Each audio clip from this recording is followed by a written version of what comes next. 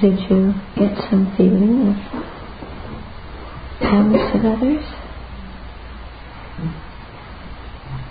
Did you get some feeling about the kindness of others? Yeah. Is there some shift in how you felt about your parents?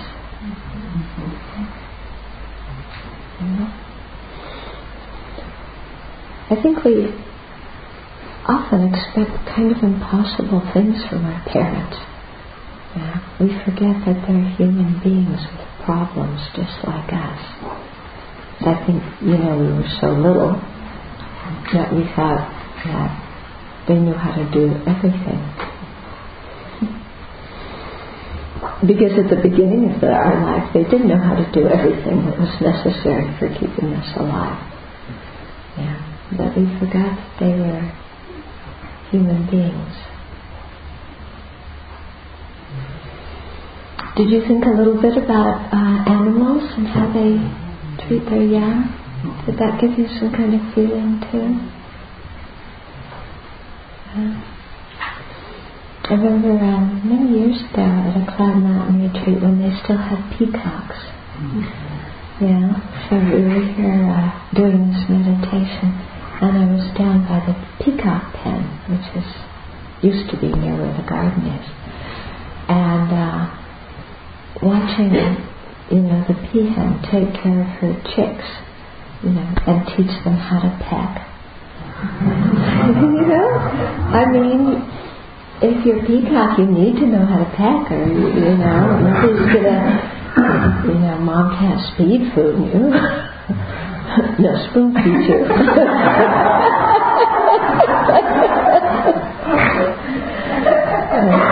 But just watching how, she took so much care to teach, her chicks how to get food.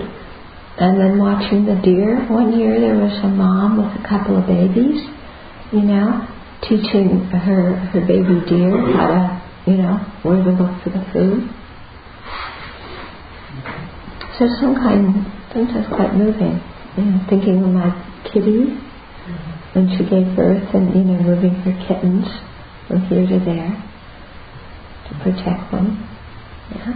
And then you think, we were once in this kind of situation and somebody took that kind of care of us. Kind of hard to believe, huh? So it chips away a bit at this feeling of being, on top of everything. I can take care of myself. Because we see that, it certainly hasn't been that way our whole life. And it certainly won't be. I mean, is it now? How much are we really able to take care of ourselves now? How good of a job do we do with it?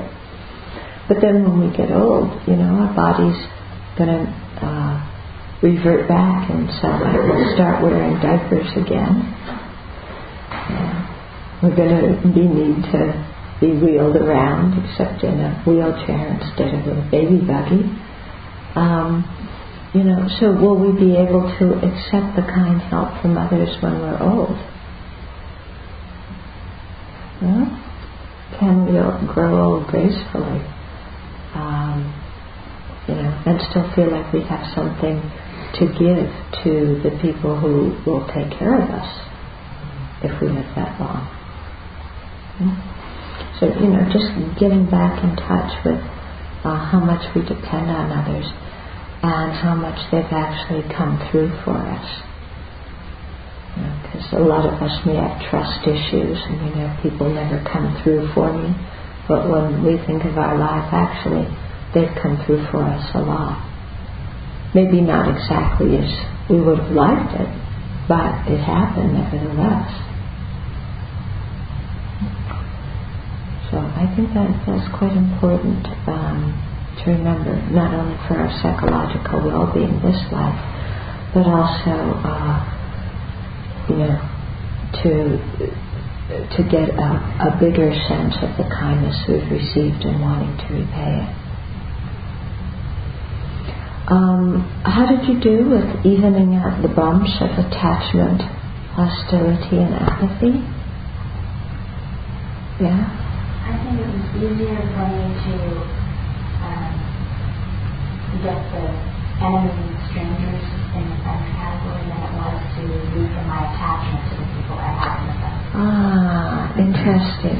So it was easier to get the friends and enemies, the strangers and enemies into the friend category than it was to loosen the attachment with the people that you have dear.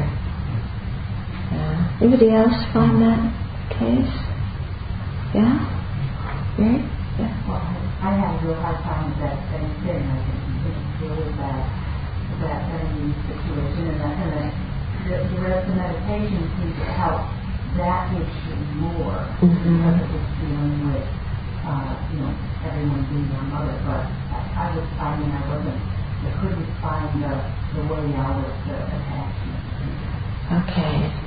So the thinking about everybody having been our mother, and that, we have a lot of good feelings, so it's easier to bring the strangers and enemies, under those good feelings than it is to maybe discriminate what is genuine love from what is attachment and release the attachment.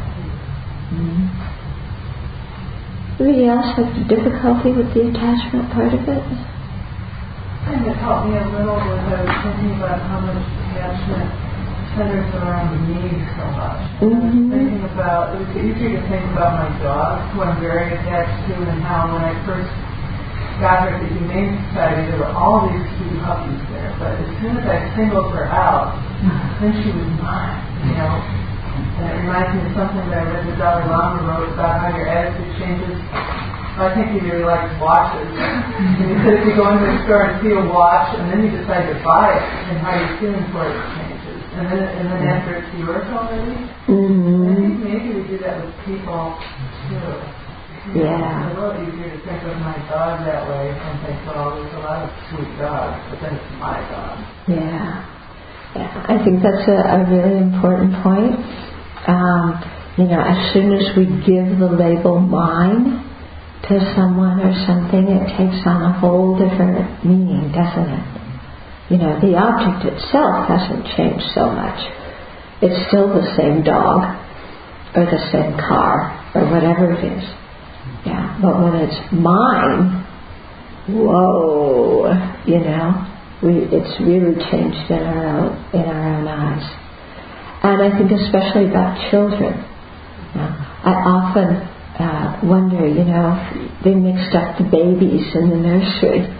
Yeah, whoever you were told was your baby, whether it was actually your baby or not, you're gonna, by just imputing mine on it, whoa, that kid's gonna get the whole 9 yards of all your attachment. And then how strange it is on the occasions when that has happened, then, when they find out it's not their kid, years later, then it's not my child. And they get so confused about it. Well, I shouldn't have this kind of feeling if it's not my child. Here's this other kid who I didn't even know. Well, now I transfer all that to them, but I don't know that when I know this one.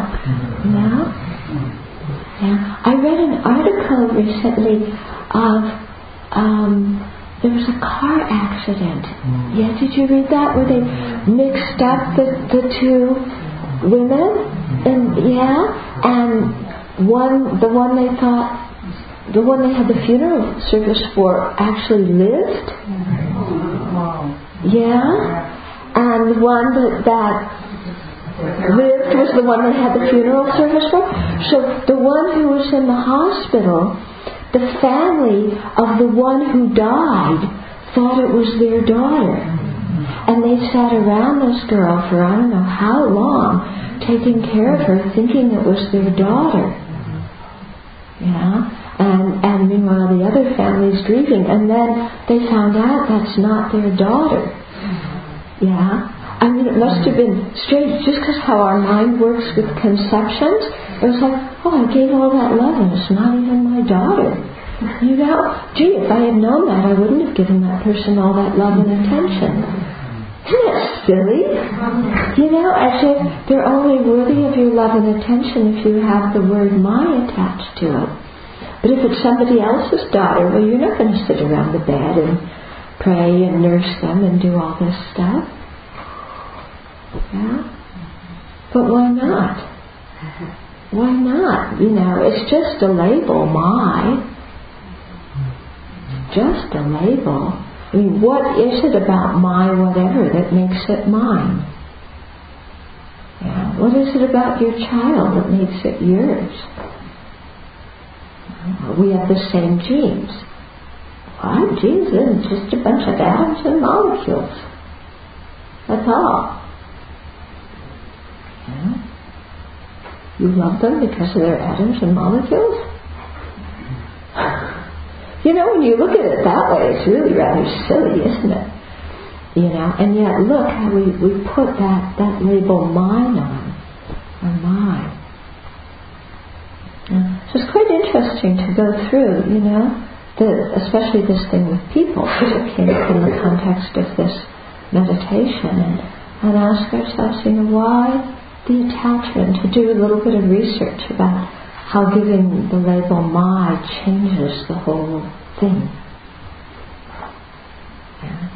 When it's just somebody versus when it's my partner, or it's just somebody versus my boss, or just somebody versus my friend.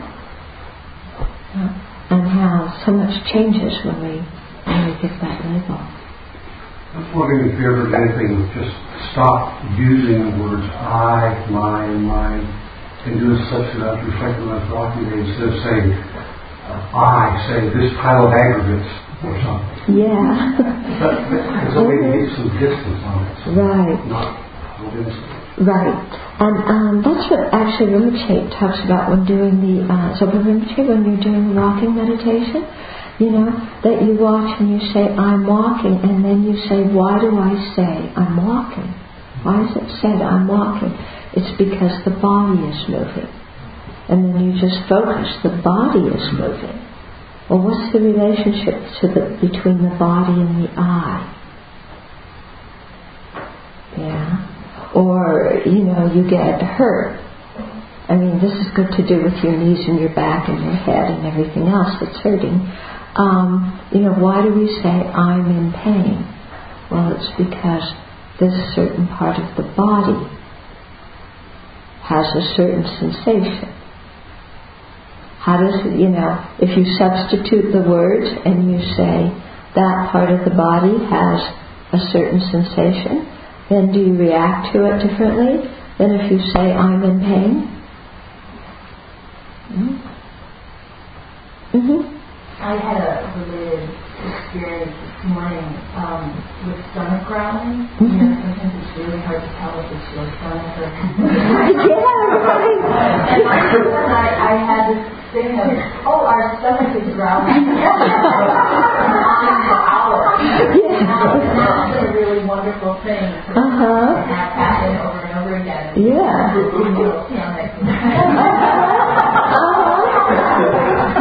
It really, and it shows you how we save ourselves. Because if it's my stomach growling, then I'm going to feel embarrassed. And if it's their stomach growling, I'm going to feel angry. And if we just say it's our stomach growling, then I don't have to have any of that.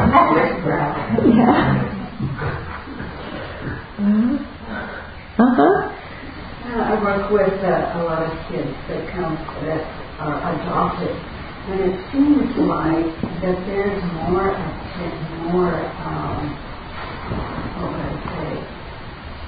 attachment to their birth parents than there used to be, say, 20 or 30 years ago.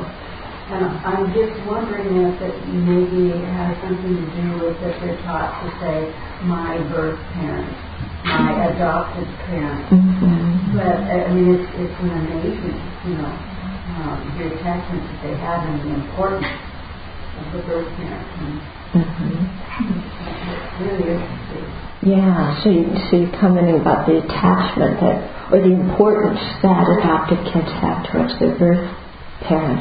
And you're wondering if it's because they're taught when they're young to discriminate with language, my birth parents, my adopted parents. I think very much yes. That, I can remember, 30, 40 years ago, people that were adopted, they may have those thoughts, but they grew up feeling that this was their family. Yes. And this was their family that took care of them. Mm-hmm. And I've been contemplating why the change. Okay, so my younger sister's adopted, and so it was very much that way in our family. She was just part of the family, and there was not much mention made of her birth parents at all. And so why the shift now? I have a feeling that it has to do with this whole emphasis that we're putting in the culture now on creating an identity out of your roots. Because people want to know now about their racial group. They want to know about their genealogy and their family. They want to know the history of their ethnic group. There's so much emphasis in a pluralistic society to find your own identity through at least one smaller group in a pluralistic society. And then there's so much emphasis in the country now about just creating an identity to start with. Yeah. And so I think it could be because of that. Because I was also reading in an article about families who have adopted Asian kids, and they feel that they need to teach the kids Asian culture.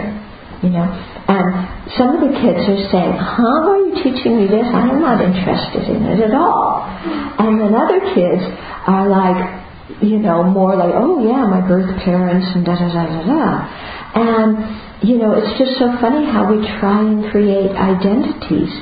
Because you can see if a kid, if they left, let's say, China when they were an infant and came here, they're not growing up with thinking I'm Chinese. They're growing up thinking I'm American. Yeah? And yet this other culture is being pushed on them simply because of their racial characteristics, the arrangement of atoms and molecules in their body.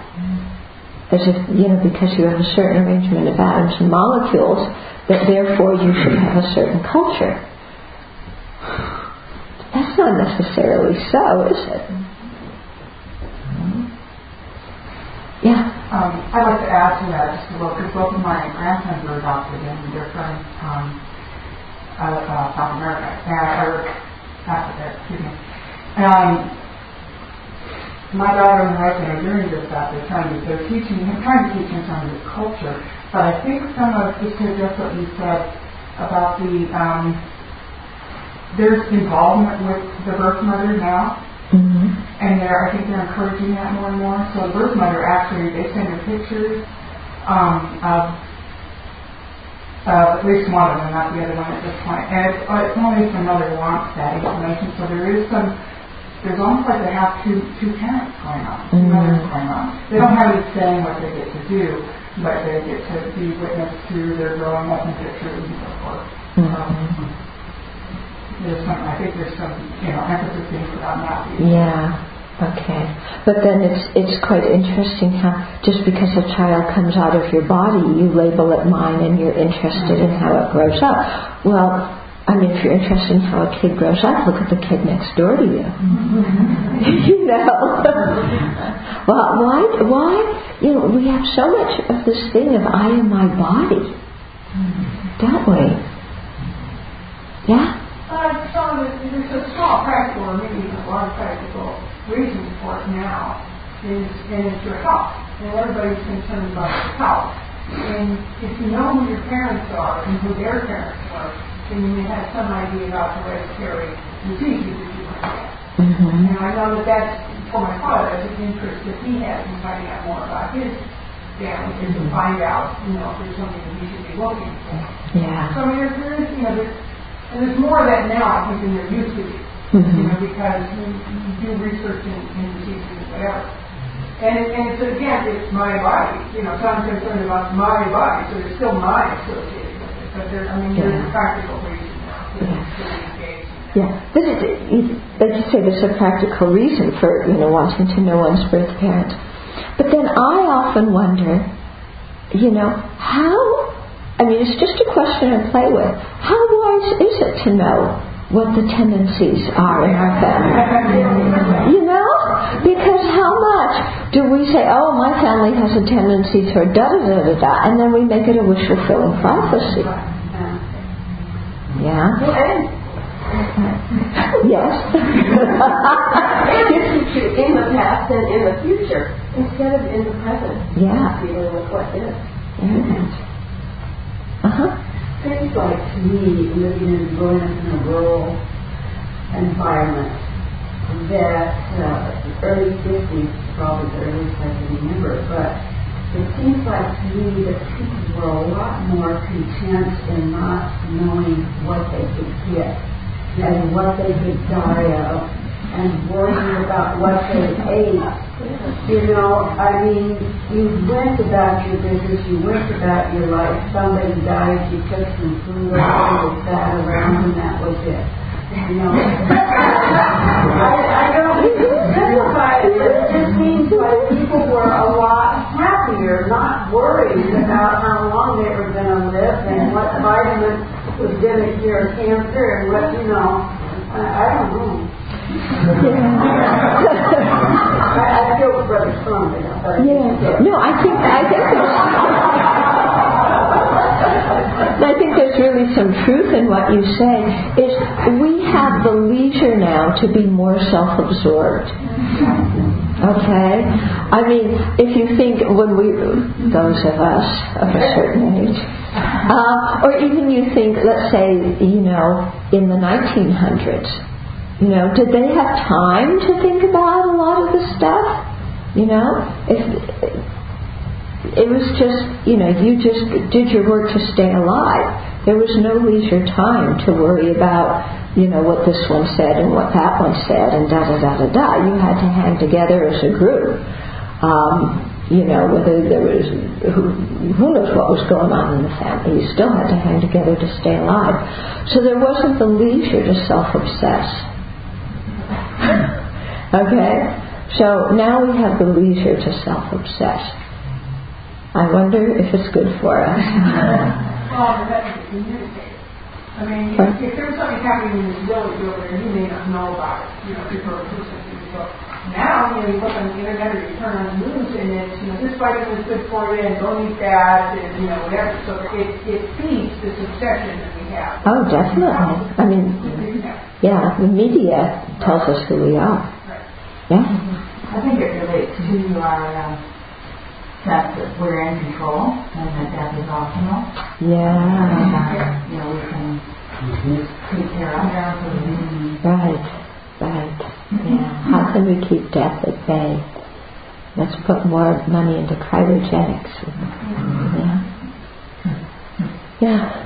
Just building on what she said, I often think that people 100 years ago were much more in touch with their ultra-racist compounded suffering because death was a fact of life, and we have this idea because we have good medical care in the West, for example, that just because we have a baby, it will grow up to be an adult and have a full life. And when you had a baby 100 years ago, it was very possible it would die within the first year, and then people die. Yeah. And that's how modern medicine has also made us self-obsessed. Yeah. I've got to have every single medical treatment to keep me alive, even if I'm a vegetable. Yeah. What about learning how to die gracefully? What about learning how to have a happy death? Nobody wants to spend time doing that. Yeah. But they'll spend time in the hospital trying to avoid death. But death is the one thing we've got to do, so it makes more sense to spend some time learning how to do it. But how many of us think about that, you know? Yeah, death is the one thing I have to do. Am I learning how to do it? Are we learning how to die? Are we learning how to not think about death and to push it away and to pretend it doesn't exist? One thing about death is satisfaction is guaranteed. Yeah, right. That's exactly it, you know. Satisfaction guaranteed? Who needs death? Yeah. I think one of the student leaders that are really intense imagining your own death meditation. And this thought just came out of the blue in the middle of it, of how wonderful it would be if that was how I was to die. That I got a diagnosis and I could sit there and know it was coming and at least have the opportunity to practice at whatever level I could. Because so much of what you've been discussing about the uncertainty on far is, most of the time when we die, it's going to be, you have no idea it's coming, or you'll be in a car wreck and your mind's going to be going berserk, because the guy had the opposite before, it happened, and I don't know, but I just really thought, wouldn't that be awesome to be diagnosed with terminal cancer and have 6 months to put everything in order, compared to how it's probably going to be. Yeah. Yeah. It was just a thought. Yeah, terminal diagnosis looks better and better. We already have one, actually. Yeah, from the moment we were born, we got our terminal diagnosis. So we just need an expiration date. Yeah. And we want it guaranteed. We don't want the doctor to make a mistake. If the doctor says we only have 6 months, well, and we actually live past 6 months, we're not going to know what to do with ourselves. Yeah. And if the doctor says we're going to live 6 months and we die in 3 months, we're going to sue him. Yeah. You seem to know how long you have to check retreat schedules.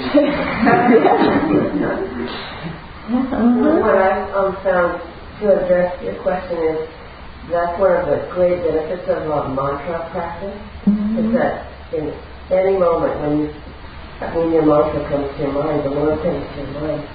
So even if death comes just like that, if you're in the habit of calling the Lord somehow, comes to mind and you die in that same day.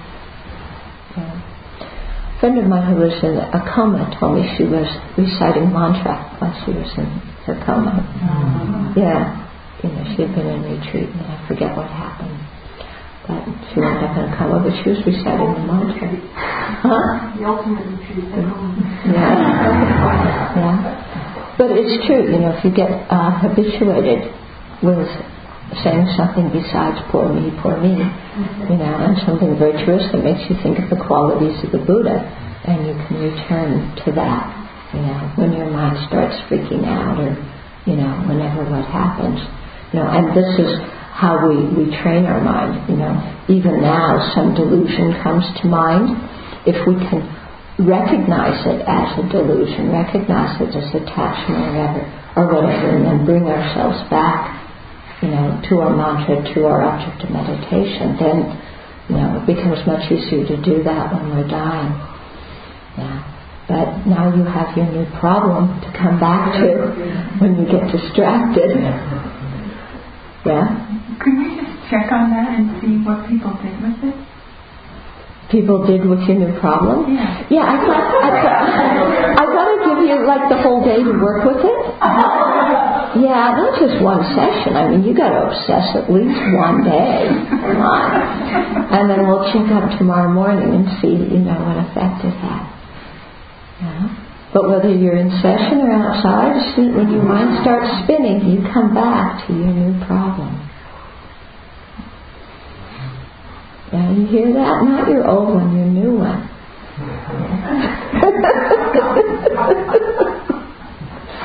Okay, so let's dedicate.